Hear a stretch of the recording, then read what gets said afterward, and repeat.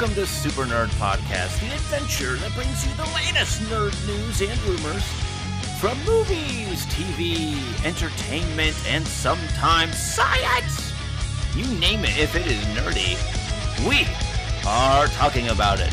And tonight's main event is Black Adam Nerd Out. I'm your host, Austin, and with me, as always, is the amazing Amanda.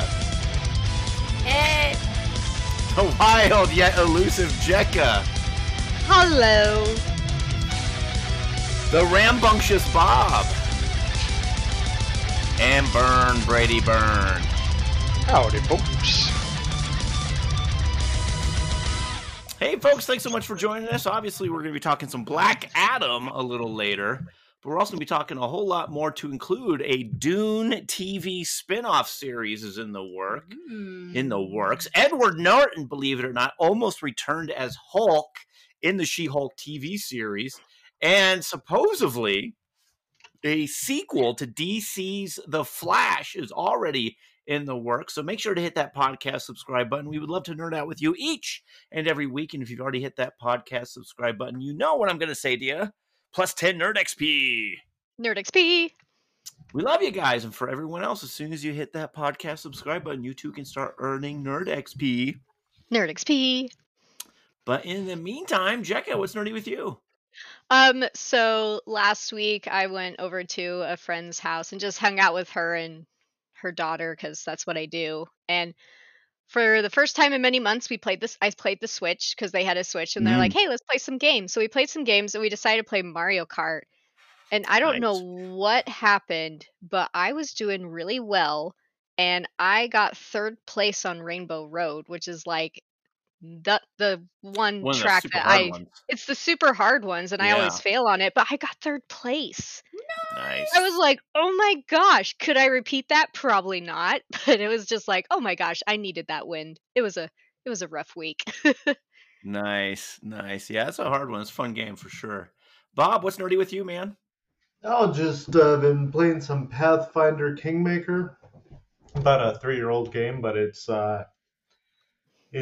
actually really good. It's D&D. It's almost like D&D 3rd edition or 3.5. Oh yeah, for sure. Mm-hmm.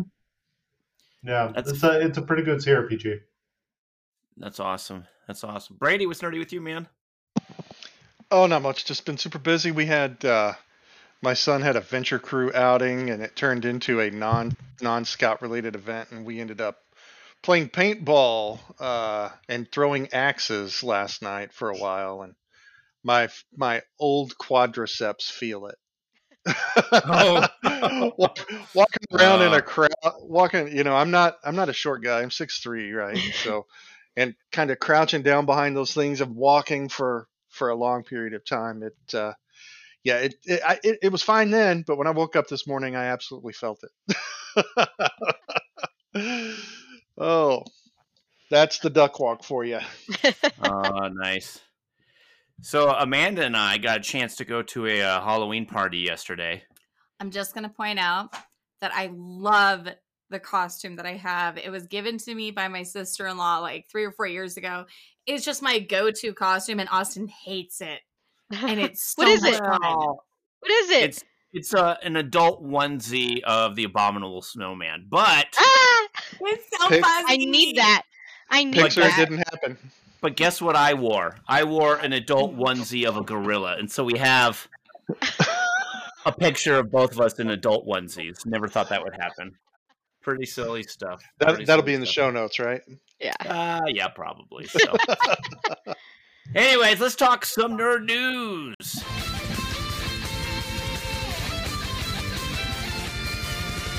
Many Bothans died to bring us this information. Ooh.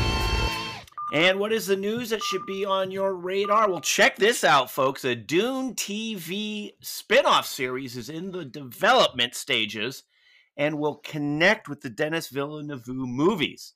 So the TV series will be called Dune: The Sisterhood and will be produced by Denis Villeneuve, who is obviously the director of both the previous Dune film and its upcoming sequel.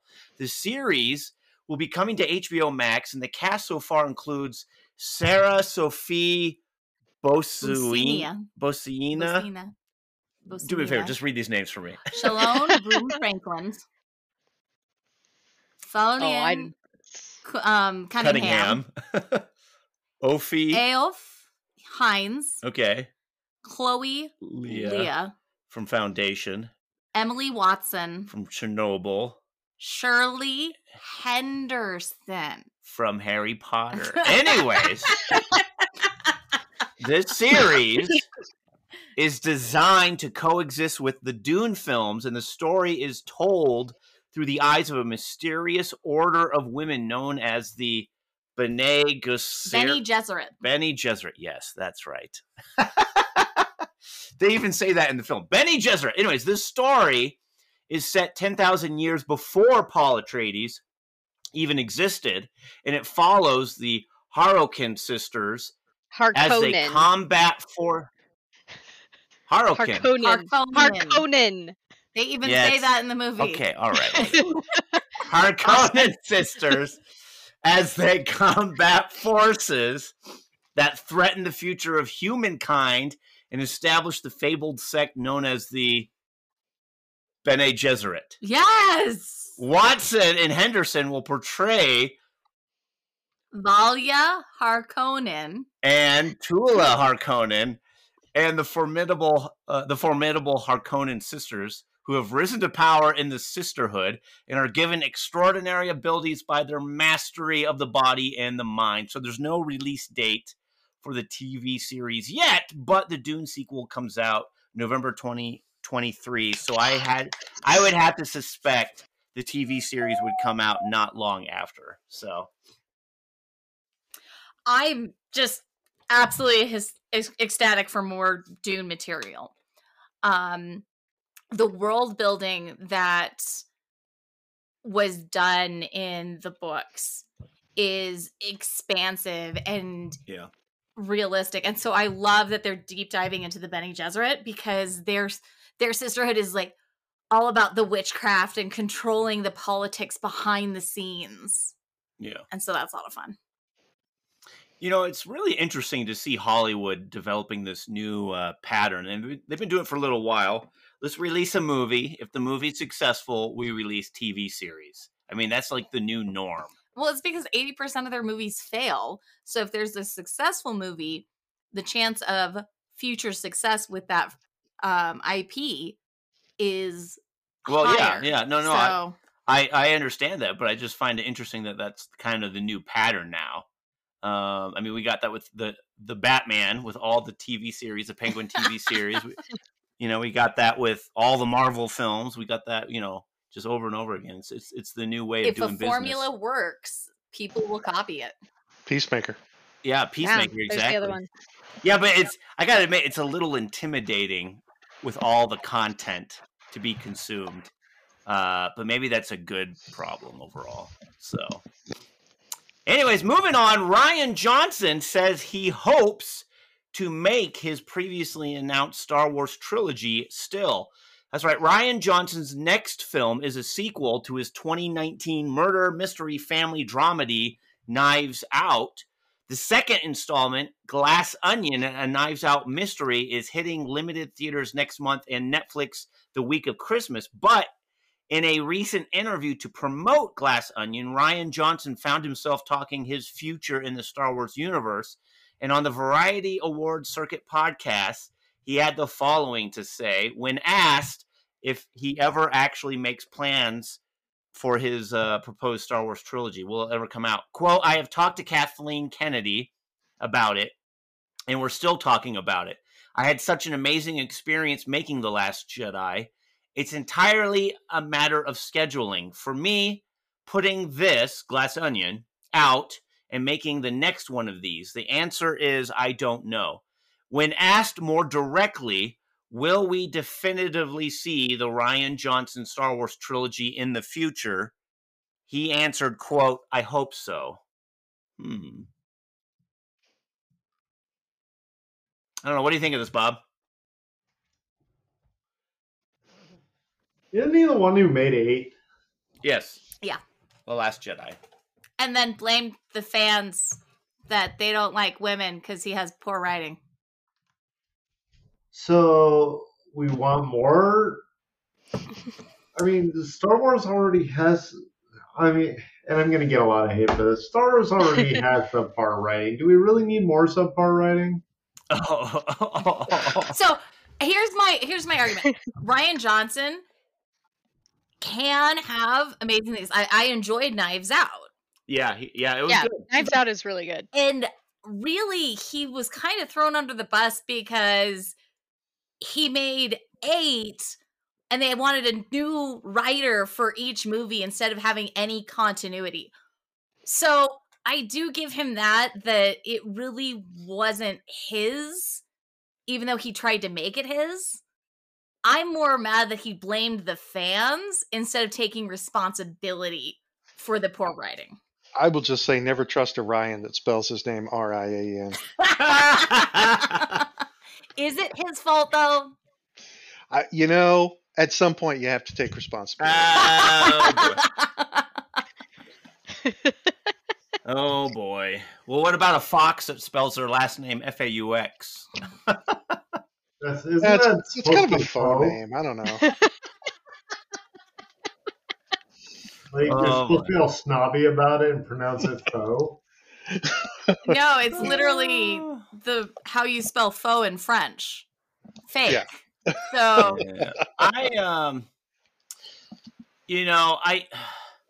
I'm still coming to terms with what Star Wars is currently.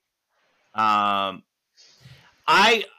willing to admit that one possible outcome of this entire situation is that The Last Jedi feels so off course because there was no overarching plan for the sequel trilogy. So perhaps I'm willing to admit as a possibility that Rian Johnson is not the reason why The Last Jedi was so divisive. I think there was additional factors at play. So don't take this the wrong way, but you're operating under the assumption that either of the other 2 trilogies had some kind of overarching plan to begin with. No, they did. They did. You mean that Phantom Menace was on purpose? Yes. Look, the prequel trilogy was all about Episode 3 for the most part. Yeah, obviously, but I'm still trying to wrap my head around Metachlorians, and it's been like 20 years. Okay, the Duel of the Fates was literally a lead up to Episode 3 where Obi-Wan shouts at him, "Anakin, you were my brother." Where the Duel of the Fates was whether he would be raised by a brother figure or a father figure. So I'll say this. Yes, there was a plan, an overarching plan for what episodes 1, 2, and 3 were going to look like. People might not agree with it, but there was a plan in place, just like there was a plan in place for 4, 5, and 6. But for 7, 8, and 9, it was a movie by movie. What do you want to do? Because George Lucas had an overarching plan that he sold to Disney when he sold Star Wars, and they threw it out the window. And they went with whatever they wanted to do. Which was a terrible idea. Yeah. So, anyways, this is an entire main event by itself that maybe one day we'll get to. So when Rian Johnson is given a trilogy, then we'll discuss this. But so moving on, check this out. I found this to be so interesting.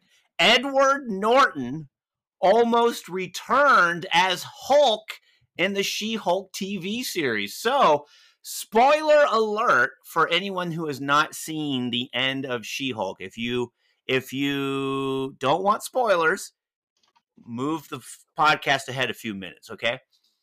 Here we go. Marvel's She-Hulk, the first season just ended, and it had Jennifer Walters not only breaking the fourth wall, but marching into the Marvel Studios on the Disney lot and demanding her time with the big guy. So, that scene had all sorts of interesting fourth wall plot twists, and it turned out Edward Norton's Hulk was almost one of them. So in a recent interview with the She-Hulk director, Kat Coiro revealed Marvel considered bringing back the Incredible Hulk's Edward Norton to play Bruce Banner Hulk once again in the finale because Hulk's long-awaited reunion / fight with Abomination originally was with Edward Norton's Hulk. So Kat confirmed that she and Marvel Studios did entertain the idea of swapping out Mark Ruffalo for Edward Norton in the final episode. Quote, there was a lot of talk about the fact that the last time Hulk and Abomination fought or were even together at all, a different actor was playing Hulk. And Mark Ruffalo made quite a few jokes about that, and we did entertain the idea of swapping Mark out for Edward Norton, but that did not come to pass, end quote. You know, stick with me on this. I'm born right in the middle of Gen X, right? I'm a Gen Xer, and I grew up in the Cold War, right? The Cold War was very big, and there's a story in 1985 about when there was a malfunction in Russia, and they thought that America had launched nuclear weapons, and it's just one control room guy who decided not to make the call, and for a retaliatory strike. Turned out to be a software glitch, and we avoided a complete disaster. This reminds me of that. So we didn't need to know about this behind the scenes story, but I'm just glad that Norton didn't come back. Really? I thought it'd be a great. I thought it would have been hilarious. Yeah. Well, it would have been funny. Norton's great, but yeah, as a cameo, it would have been fine. But yeah, let's not make a habit of that. Well, it would have been a cameo because she could remember how she edited it, which was annoying in its own right. So I think it would have entertained me more and made more sense with the editing. I will say I haven't seen the finale episode yet. We're waiting on that. We were going to watch that this week. So okay, I'll say this. I think after you see it, you'll understand. Yeah. I've seen all the other episodes, but not this one. Yeah, but I mean, it's kind of a one flavor show, so you kind of get that, right? That kind of humor they use. So, but yeah, I can just say in principle, not having Norton as the Hulk is probably a good idea. I'll just say this: there was a point where I really felt they took the fourth wall breaking about a mile too far. In the fourth season, or I mean, in that last in the last episode, it was the largest fourth wall breaking we've ever had. So much to the point that there's a point in which all the kids started blaming me in the middle of the episode. They're like, "Dad, what'd you do? What'd you do?" And if you've seen the last episode, you'll know. And like, I'm looking around, I'm looking at the controller. I'm like, I didn't even touch it. Like, what's going on here? Yeah. But I was getting in trouble. Yeah. It broke the fourth wall. Yeah, it was pretty funny. There is one redeeming point of that, but you'll know it when you see it. I will watch. Yeah, we were going to watch it today, but I didn't have the time. No, it's all good. It's all good. Yeah, very cool, fun stuff ahead. So we look forward to hearing what you have to think about it. All right, moving along. Check this out. A sequel to DC's The Flash is already being worked on. So The Flash hasn't even come out yet. It's yet to be released by Warner Brothers, but according to a new report from The Hollywood Reporter, plans for a sequel are already underway.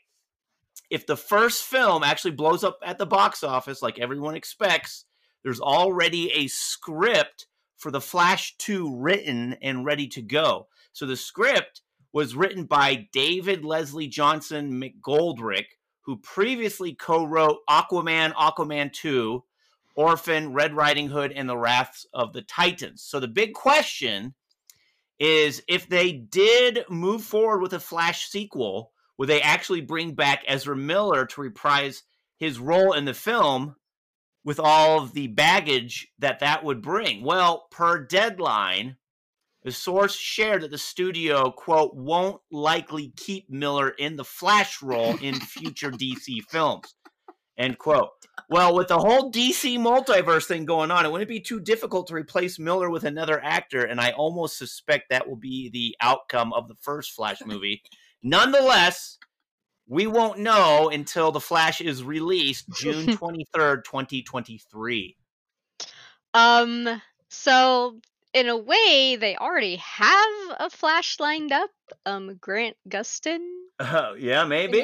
like he's been playing Flash for several seasons. I don't know how many seasons is it? 8? And well. And Oh, yeah. yeah. I mean, Yeah. I admit I did get bored with like CW's The Flash, but I was thoroughly enjoying like the first 2-3 seasons that I did watch. Yeah. And Grant Gustin, like he's good. I'm like, we can say farewell to Ezra Miller and bring in Grant Gustin, and it'll be great. Problem So, solved. Weren't they going to release The Flash earlier? I felt like The Flash was coming sooner. Yeah, it was yeah. supposed to come out this year, wasn't it? And then they pushed it back. Yeah, it was supposed Yeah, I to come think out they had to this wait Christmas. on bail or something. I think what To- they were doing is they were waiting on edits so that way they could put a new Flash in at the end. That could That's be what I it. think they were doing. Yeah. Oh, wow. But that'd yeah, be fun. no, I and it's funny because I think last time we talked about the whole like replacing actors, because it was with the subject of the Mummy, because that was in the third Mummy movie. Like they had Brendan Fraser, they had replaced the actor that Evie. but they replaced Evie. And although I wouldn't have had a problem with that, the problem was the writing. They wrote her terribly for the third movie, where I was just like hated it because it was, I was sad that it wasn't Rachel Weisz, but I was like, I could get by with a different actor as long as the character was still right, and the character wasn't. So, Yeah. hence, I put my vote with Grant Gustin because he could play And that- Barry Allen. That may be why Rachel Weisz didn't come back. Yeah. She probably read the script and was like, no, this is not Evie. Yeah. Funny stuff. All right, moving on. The showrunners for The Lord of the Rings of Power says season 2 will be everything fans hoped for in the first season. So spoiler alert for season 1. If you've not seen season 1 and you want to see season 1 without spoilers, skip ahead about 5 minutes, okay? All right, here we go. The first season of The Lord of the Rings of Power is in the books, and the climax of the finale revealed the surprise that Sauron had been hiding in plain sight all along this season as Halbrand, the Aragorn-like drifter who pretended, or at least allowed Galadriel to believe, that he was a long-lost king of the Southlands. Well, showrunner J.D. Payne and Patrick McKay sat down with the Hollywood Reporter to talk about the process of introducing the Dark Lord as a charming low man, and also teased what will come next in season 2.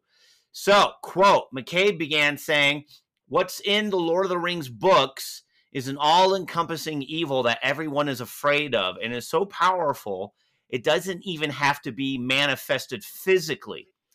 He's an image of an eye in Peter Jackson's The Lord of the Rings films. He's the eye on the tower. We felt Sauron should be a character in his own right. We wanted to study the current runnings within him in a way that hopefully would reward audiences as they follow him moving forward as he becomes the Dark Lord. You now know him as a person outside the name Sauron. In some ways, we wanted to do an origin story for Sauron. We didn't want to make a show that was about the hunt for Sauron, but we love the idea of Sauron as a deceiver who could hopefully deceive some of the audience." Payne then jumps in saying, quote, "There's something that Milton does in Paradise Lost that we talked about a lot, where he makes Satan a really compelling character. In some ways, he's the first anti-hero, where he's compelling and you can't take your eyes off him. Milton did that on purpose because he wants you to fall along with Adam and Eve. He wants Satan to be so persuasive, and he also seduces the reader, and you're unconsciously won over so that you perceive your own fallenness and your need for redemption.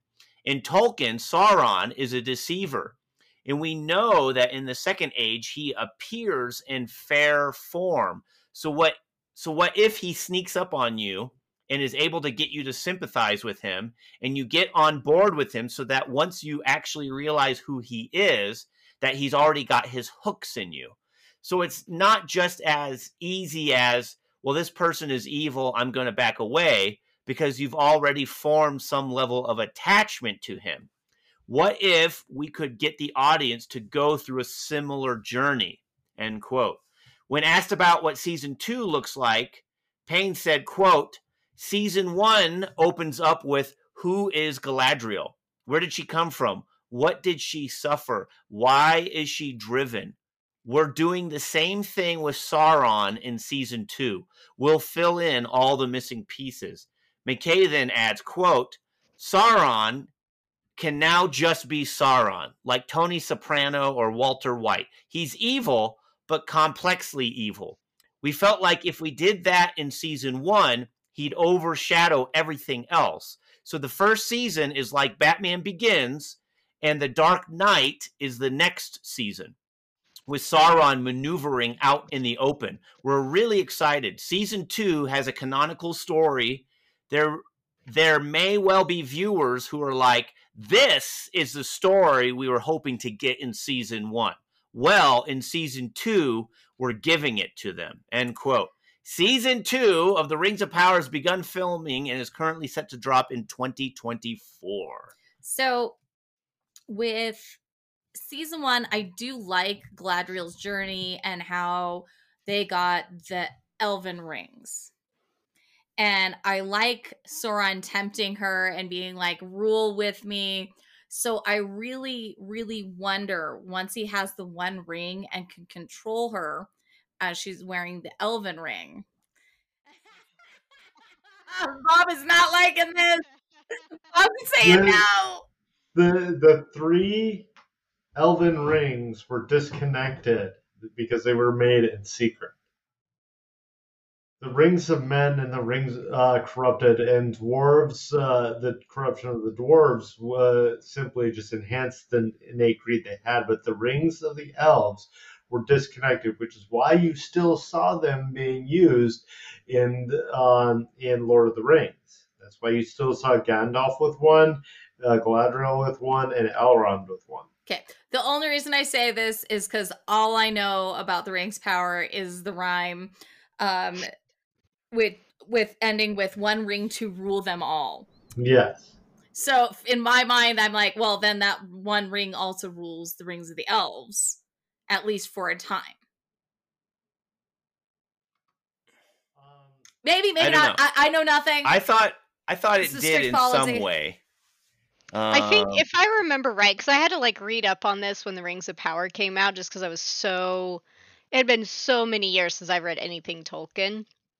And so they had the elven rings, but then when the elves realized what Sauron was doing and creating other rings and created the One Ring, they were like able to, just like Bob said, they were able to disconnect the rings, or at least they were able to use the rings in a way that would make it that Sauron could not use them. Like they were more resilient to that One Ring's influence.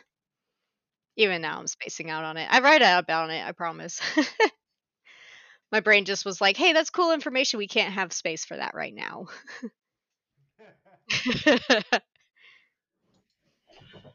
Enough with the nerdiness. I need to learn real things. I know. It's like you have too many things cramming into your brain. We got to talk about some of that meta-population equations you got to be tested on. Google, because of the way Celebrimbor made them and actually tied them to Sauron, they are ruled over by the One Ring. But when they have them in the Elven Rings during the Lord of the Rings, Sauron does not have control of them because he doesn't have the One Ring. I don't know. That's according to the Googles? Well, the end part is according to me, but it says, yes, they were ruled over by the One. This is because the recipe and creation of the 3 was tied to Anatar, which in the books, which Sauron, when Celebrimbor forged them. Here, I'll quickly peruse the Silmarillion because I have it right here. So see what I can find. One does not simply peruse the Silmarillion. I know, but here we go. I take that challenge. I love how we're deep diving this. Yeah, the Wikipedia says that they were still bound to the One Ring because, Celebrimbor. Not in the same way that the Rings of Men and the Rings of Dwarves are. Not in the same way, but it still can hold sway over them. Oh, of course, it's still props. So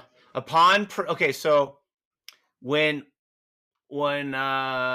Sauron did get the One Ring, puts it on, those who wore the three rings apparently instantly knew that it was Sauron, because the person that Sauron was pretending to be someone else again, like he did with Halbrand. He has that ability to shapeshift, whatever.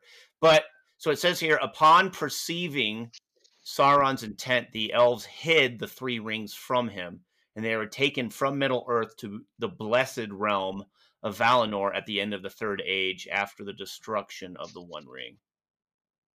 So, yeah, I just found that part. Yeah, so because Sauron helped the elves make all the rings, and then it wasn't until that he put the One Ring on that they realized, oh no, he tricked us, and they felt his presence. Because the idea behind the One Ring is that it will allow him to see what was being done by the other rings and then influence them, and he can influence their thoughts to do his bidding through the One Ring.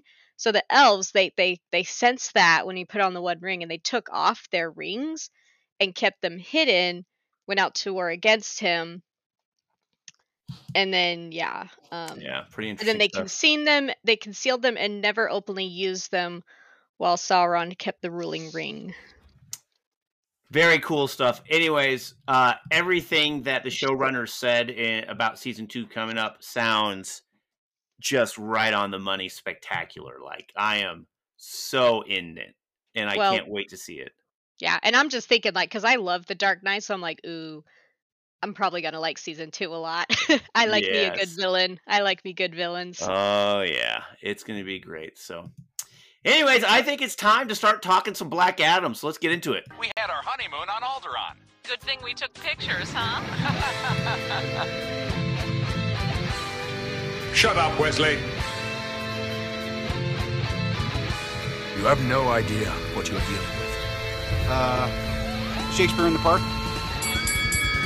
And that bell means it is time for our main event, Black Adam Nerd Out!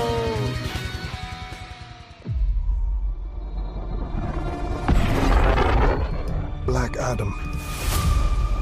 What have your powers ever given to you?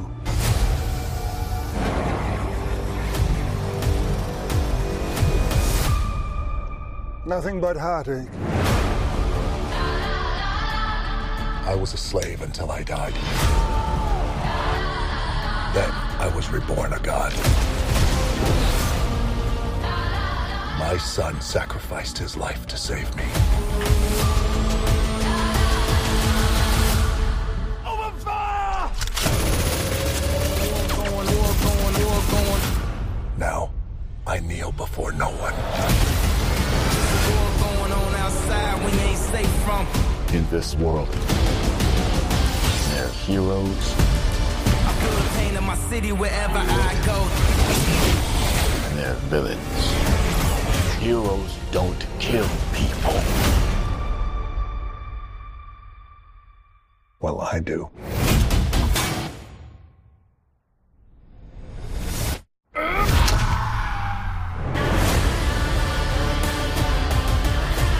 My vision has shown me the future.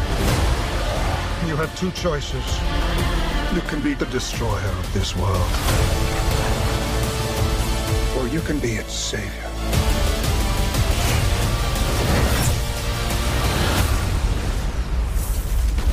That's up to you.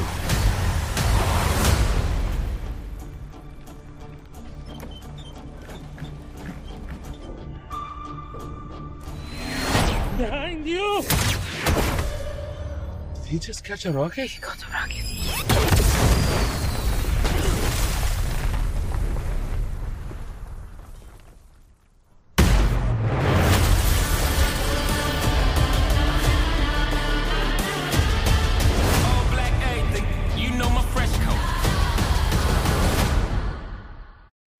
a special shout out to all you super nerds who have hit that podcast subscribe button. We really, really appreciate you.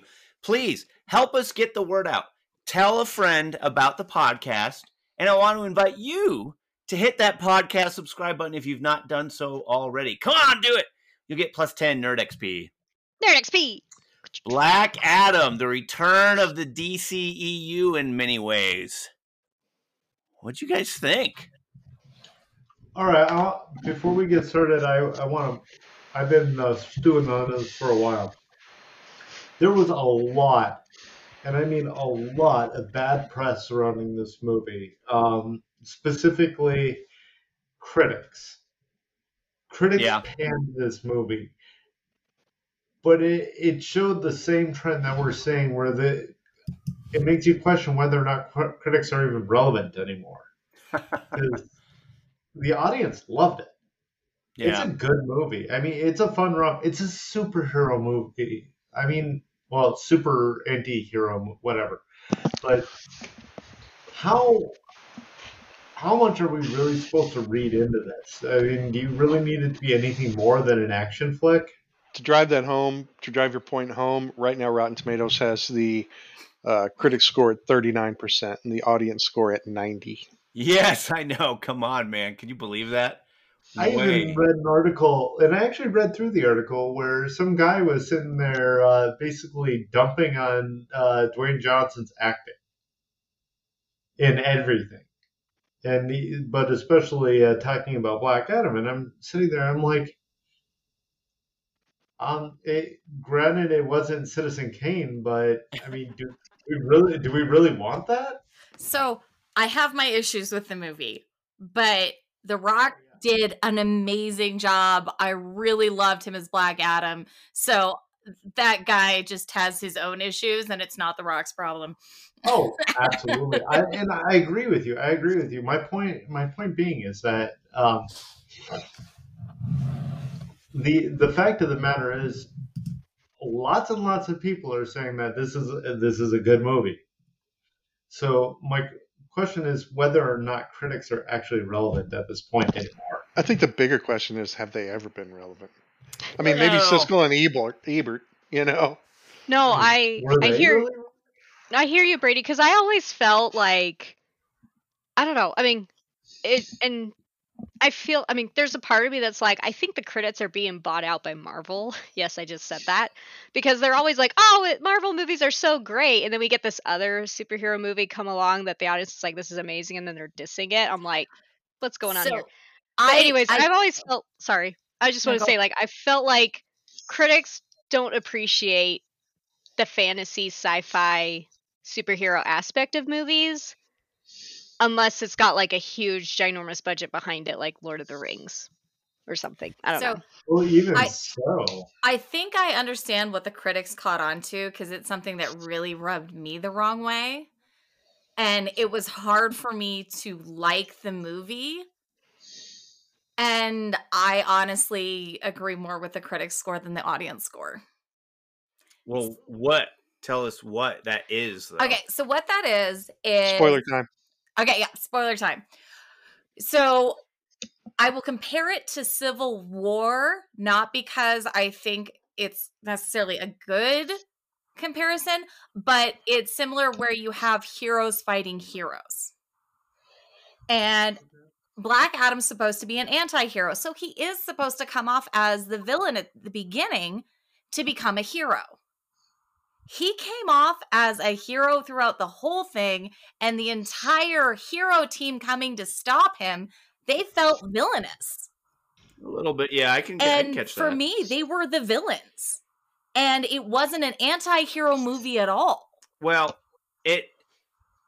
I was waiting throughout the entire movie for them to really lay a solid claim as to why the Justice League needs to be there to begin with. I'm sorry, Justice Society. Because the only thing they kept saying over and over again to some extent was, one, they read all these things about him, about how he's a destroyer. Okay. But they didn't really emphasize that too much. They had to show that The Rock or Black Adam was going to be that person almost before they even sent Justice Society in there. Like they should have said, go in there to investigate to see if this guy is going to be good, as opposed to go in there and go in guns blazing. The other thing, there was no backstory behind it. Yeah, there wasn't any justification for. We know that this is a thing. Yeah, and what they could have done, they could have said that, and then they could have watched Black Adam, see that Black Adam's like killing people left and right. Justice Society comes up to him and says, "Look, heroes don't kill people. Well, I do," and that lays a little more credibility to why the Justice Society has to be there. So I think that is kind of the direction they were going, but it wasn't executed as well as it could have been.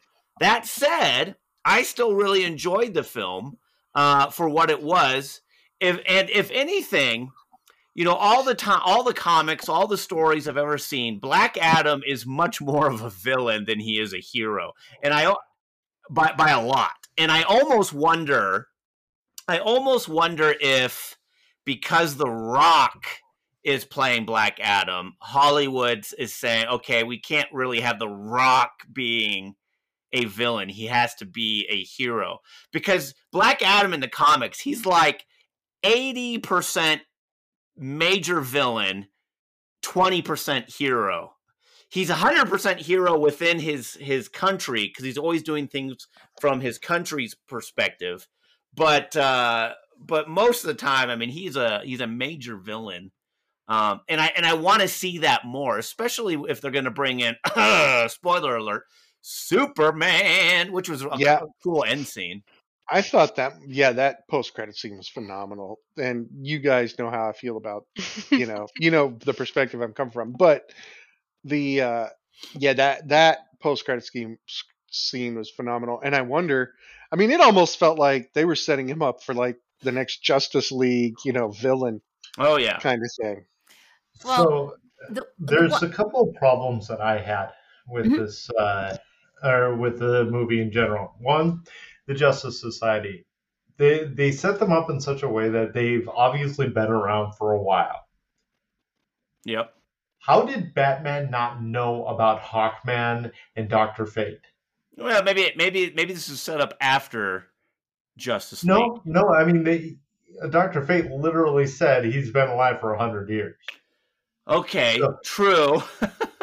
And Hawkman obviously has been hanging out with him long enough, because I mean, the guy's got a freaking jet at his mansion. Well, so Hawkman's off planet Earth though, so maybe Doctor Strange, because they come from a different world.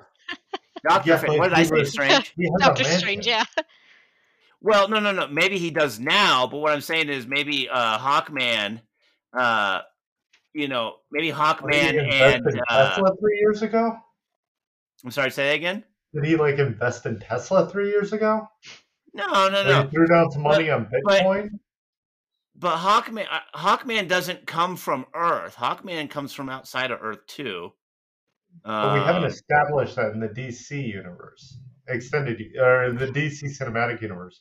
They really needed to establish the Justice Society before they just brought them in like this. Come on, who cares? Yes. Well, it made for a very uneven movie, as a critic pointed out, and I agree with it. It's a soft reboot of the DCEU, is what I'm hearing a little bit. No, maybe not at all. I mean, the fact that they include Henry Cavill as Superman at the end of it.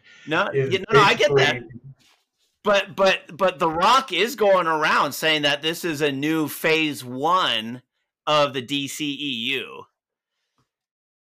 The Rock can go around and say whatever he wants.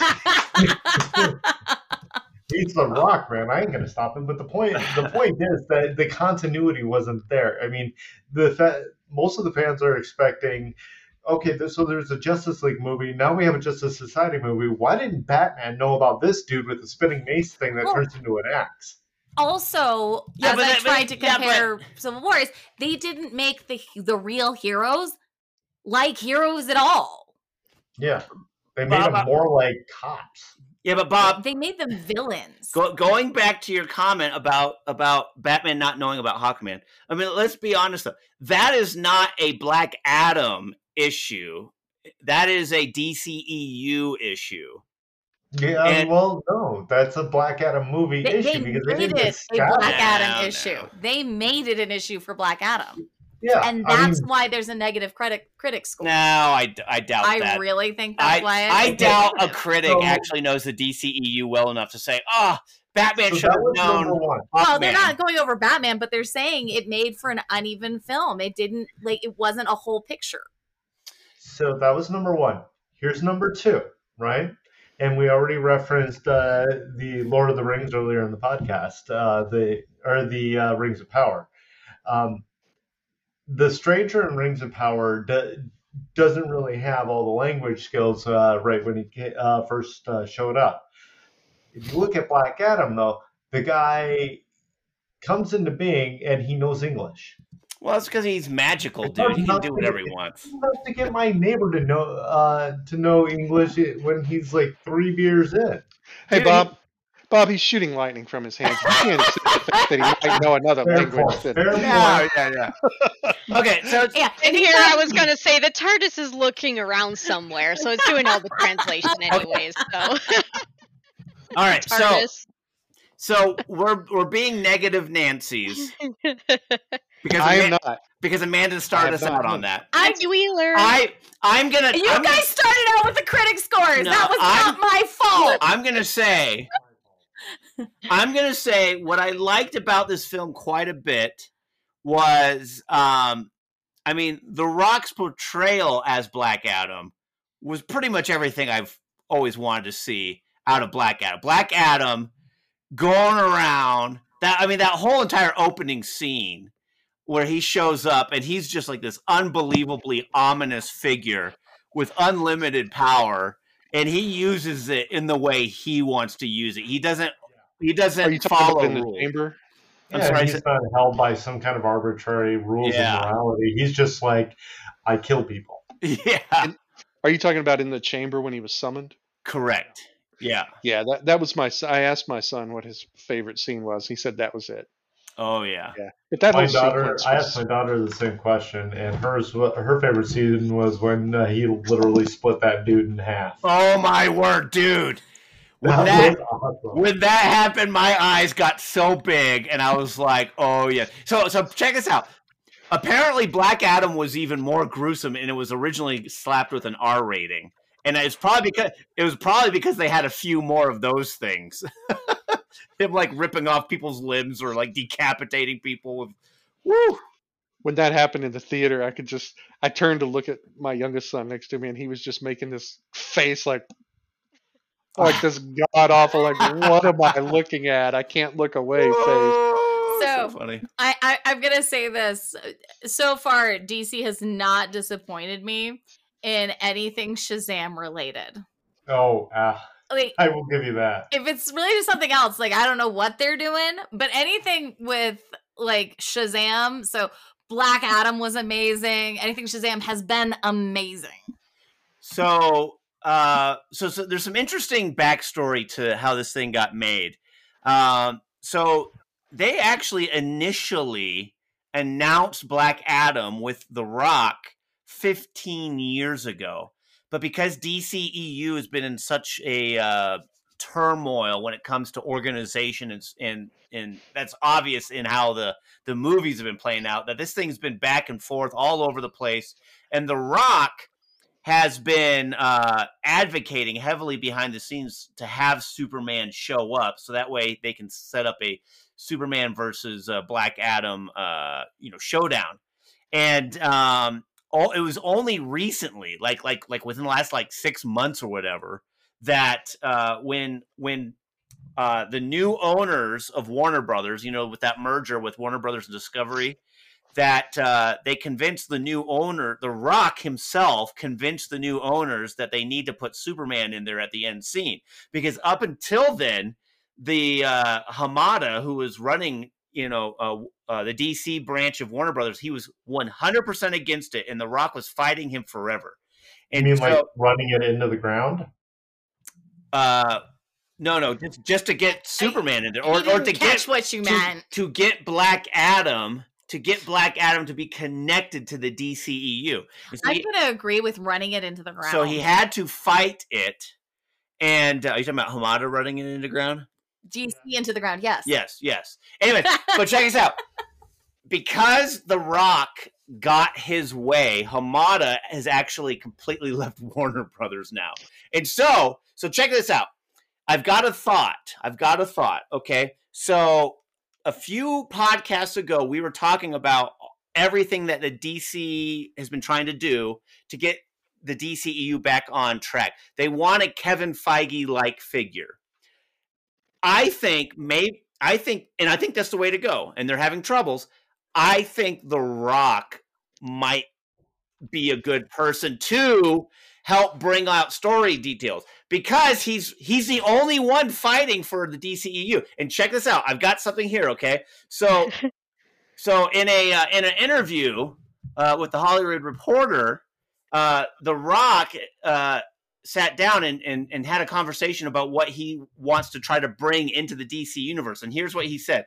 The fans will always guide you where you need to go. That's the new era I talk about in the DC universe. And in the DC universe, they haven't always listened to the fans in the past, but things are different. In Black Adam, things are different. So that's why we can introduce the Justice Society of America. That's why in Black Adam, Superman, Batman, Aquaman, Wonder Woman, Flash, they all coexist in our world. Black Adam's not over here and Joker's over there, and Justice League is over here. In our world, they all exist. Ideally, in my mind, it's a little crazy. But they all cross paths because the fans want that. And there's a good creative way that we could figure that out. They will all cross paths. So Black Adam colliding with all these characters in the DC universe, we come to the table with that open mind. And if you said to me Suicide Squad, and I say yes, Justice League, I say yes, you name them, open up the book, everything. So right now, like The Rock just happens to be like the most vocal person to be like a Kevin Feige-like figure, even though he might not be good for the job, but he's the one that actually has it in his heart to be out there and put his credibility and reputation on the line. I think there was some foreshadowing in that movie, in Black Adam, of those conflicts to come when he was in the boys' room. It was like, he destroyed a thing of the Flash and then Superman and then Batman. They made a point of focusing on each of these Justice League characters and how Black Adam was destroying their icons in this boy's room. And I think that just further foreshadows what we might be seeing to come. They really did miss an opportunity in this movie, though, and it was like a gigantic opportunity of sending Peacemaker first. Well, according to The Rock's last quote, Peacemaker, open book, bring him on board. I will say this: I haven't said much about the movie. I think it was really good. I think we talked about that opening sequence where he was when he was first summoned, and then that whole battle sequence on the way out, and how that where he was clearing out that paramilitary group, and I think that established a stylistic tone for the movie, the way that was shot and the way it was edited and special effects and all that. The only, I really only have two negatives, and these negatives are kind of, they're not really negatives. The first one is it's a superhero movie. If you saw the trailer, you know the story. It's very predictable. So that's one. The second negative is the directorial decisions that were made with some of those action shots were, I think, sometimes overused. I found myself in a couple of the battle sequences going, okay, where's the fast forward part? Where's the slow part? Where's the fast forward part? It was just kind of overused. That's it. The rest of it I thought was phenomenal. I mean, it's not going to win an Academy Award, but I mean, like Bob said, do we really want that kind of superhero movie? It was action-packed, was well played by all the characters. I mean, some of the scenes were pretty innovative. The way that they really had him go about defeating that paramilitary group, and the way they did the bikes, and just all when he grabbed that bullet right before it hit the boy, all that stuff. I mean, it was really good. And I will say that slowing down part, those parts, it did a really good job of much the same way they do the Flash, of showing how he's perceiving everything and everything's happening fast around him. But for him, he's just, making these little decisions, in that brief period of time. I thought it was good. I'm much more with the audience score. I mean, you have to pair it against what your expectations are. If I'm expecting Apocalypse Now, then yeah, it's a 39%, right? If I'm expecting a good action movie, then I absolutely agree with the audience score at 90%. I thought it was great. And I was really glad to see The Rock there. Right, and that's just the thing, is that people, these critics go into these movies expecting to benchmark every movie against some of these pinnacles of creation, against the Godfathers, against the Apocalypse Now, like you said, against your Shawshank Redemptions, which, by the way, was a flop when it first released. What they don't understand is that you need to go into the movie understanding what the audience is already expecting.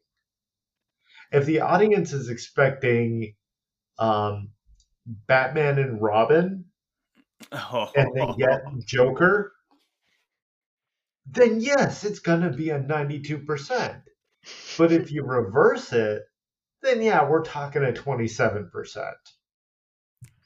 Okay. Yeah, it's a sliding scale as far as expectations go. I just want to point out, like, the worst part of the movie for me is when they attacked Black Adam and put him into a archaeological dig site and just completely trash the historical value of the archaeological dig site. And it hurt me. I love history. And I love, like, archaeological discoveries. And so that was one thing that hurt me the most, is because heroes don't destroy antiquity. Well, there you go. This one. One last thought from me, and then I'll pull back. I will say, I think we all knew the boy's dad was Black Adam, right? And it was The Rock, right? But the digital atrophy to his body. I didn't know that at all. I thought it took me by surprise. I thought Black Adam was the kid. Yeah, well, I mean, the trailer was like, they killed my son. Yeah. Right. I didn't think about that. Yeah. So, but the digital atrophy to his body, a lot of people are going to compare that to the first Avenger with Steve Rogers. No. It reminded me of that Jason Momoa commercial where he would come in. And it was just weird to see. Yeah, it was weird. It was kind of weird. Dude, he was a buff, skinny dude with the atrophy, though, still. He was like, he had a big old melon with his cut jib and everything. Okay. Yeah. So it's funny that you were bringing, that's the part that made you the most sad. The part that made me the most sad is, why in the world do you bring on Pierce Brosnan as Dr. Fate and then kill him in his debut movie? Because we're going to have a new Dr. Fate. No! Yeah. No! Yeah. Pierce Brosnan, he's like 97, so they need to... No, he's not. I'm just kidding. Dude. He is in his 70s. And I'll tell you this, I really hope there was a lot of James Bond jokes and stories on the set. And he's only 69 years old. Yeah. So... but I actually enjoyed Dr. Fate quite a bit. It was a little weird that they would they actually neutered Dr. Fate quite a bit, because this is not me. This is according to that one YouTube that pits people together and they look at, like, they calculate the scores. I'm having a brain fart. Anyways, they pit Dr. History? No. Okay, now you. But anyways, they. I'm looking it up right now. But I'm going to keep talking though. What's the dude from The Boys? Come on. The Voice. The Boys from Amazon. Oh. Carl Urban. No. Homelander. Okay, check this out. Death Battle on YouTube. Okay, Death Battle. Oh, yeah. Death Battle did a Dr. Fate versus Doctor Strange, and according to them, Dr. Fate is significantly more powerful than Doctor Strange, and so So I was kind of like, it was pretty obvious they neutered him quite a bit just to, have him die. And it's like, man, I was really hoping that we'd have a few more, movies with Pierce Brosnan's Dr. Fate. Not only did they make him neutered, they made him almost like in battle. He was awesome, but he couldn't see things very clearly at all. He was not very good at telling fate. But I look forward to the next DCEU movies with Black Adam. I thought they reintroduced Superman very well because he kind of came in with like this ominous presence just kind of floating down. I was like, oh, this looks, pretty intimidatingly cool. And so I was looking forward to it. And overall, I like the movie. Yeah, don't go in expecting like, a masterpiece. Go in and expecting that you're going to have a fun time. And guess what? You do. And it's a good movie for that. Exactly. Exactly. So any other last comments wrapping up? Okay, nope. Seriously, what is this Ethereum stuff? I have never heard of that, and that came out of nowhere. So like metal stuff that they used to make the floating bike, but it's vibranium. Yeah, I was just about to say, how else do you paint with vibranium? This is Wakanda and vibranium. Yeah, but it just came out of nowhere. What's the country Black from again? Eternium.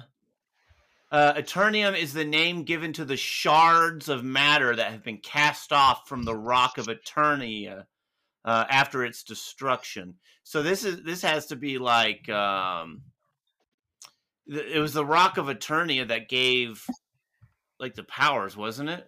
I'm just reading this up. Yeah, I'm not sure on the backstory with that. Yeah, I don't know. Whatever. It was good. All right, any other last comments? Nope. All right. Well, folks, thanks so much for joining us on another adventure of Super Nerd Podcast. Make sure to hit the podcast subscribe button and leave us a review wherever you're listening to us. Subscribe and review us on Apple Podcasts, Google Podcasts, Stitcher, Spotify, Anchor, Pocket Cast, or wherever else you find us. Next week, we are talking Star Wars Tales of the Jedi, the upcoming Disney Plus return of Dave Filoni. That's right, folks. So if you get a chance to watch Star Wars Tales of the Jedi, leave us your thoughts in a voicemail at anchor.fm/supernerdpodcast or email us some thoughts to supernerdpodcast@gmail.com. You can also find us on Facebook, Instagram, and Twitter. Search Super Nerd Podcast. Give us a like, give us a share, but from all of us, the Super Nerd Podcast, stay dirty, my friends. Have fun. Catch you later. Bye.